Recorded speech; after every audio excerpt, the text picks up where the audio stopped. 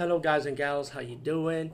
Today I'll be talking about an awesome way to start your free podcast, and I mean free. No catch, no gimmicks. It's totally free, easy to edit, easy to record, and easy to promote and monetize your podcast. It's called Anchor.fm, and I highly recommend you, guys and gals, check it out and start your own podcast and let your voice be heard. And also, don't forget to listen to Wild Dog Podcast and tell them that I sent you and that you hear it from me. So you get more people to join Anchor.fm. You will not be disappointed because they will also put your podcast in other platforms and then make it very, very much easier for you. Have a great day, everybody. Hey guys and gals, how you doing? Hope you can hear me.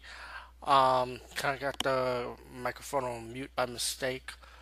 But yeah, either way, hope you can hear me, and I hope I don't have that crazy echo noise like I usually do.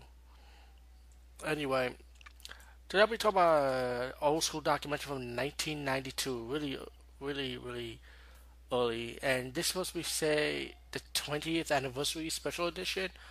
From 92 to 2019, I'm watching this documentary. I did see this documentary before, but at the time, guess what? YouTube wasn't around, so of course I wasn't able to review this one. But let me just check. Okay, so now the time of me reviewing this online would be 27 years. Wow, amazing. Anyway, Invasion of the Screen Queen is a documentary about interviewing screen queens, from the 80s and 90s, how they got into horror movies, science fiction, fantasy, of course, and what persuade them to be in this genre, and what Screen Queens means to them, and how they got started, and so on, and the obstacles they face, and situations they're in becoming a Screen Queen, pretty much.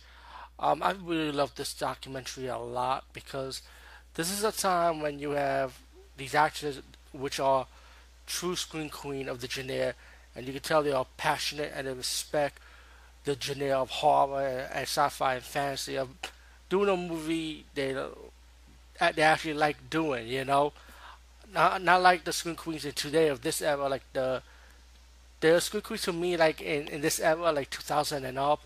I feel like they just like fake, and that's just my opinion, you know, that I feel like they just capitalize on horror just to make a name for themselves, without caring about the genre, and that's my opinion, that is my opinion. I know a lot of people will disagree, and that's fine, but there's a few that's real to me. It's like Tiffany Shepis.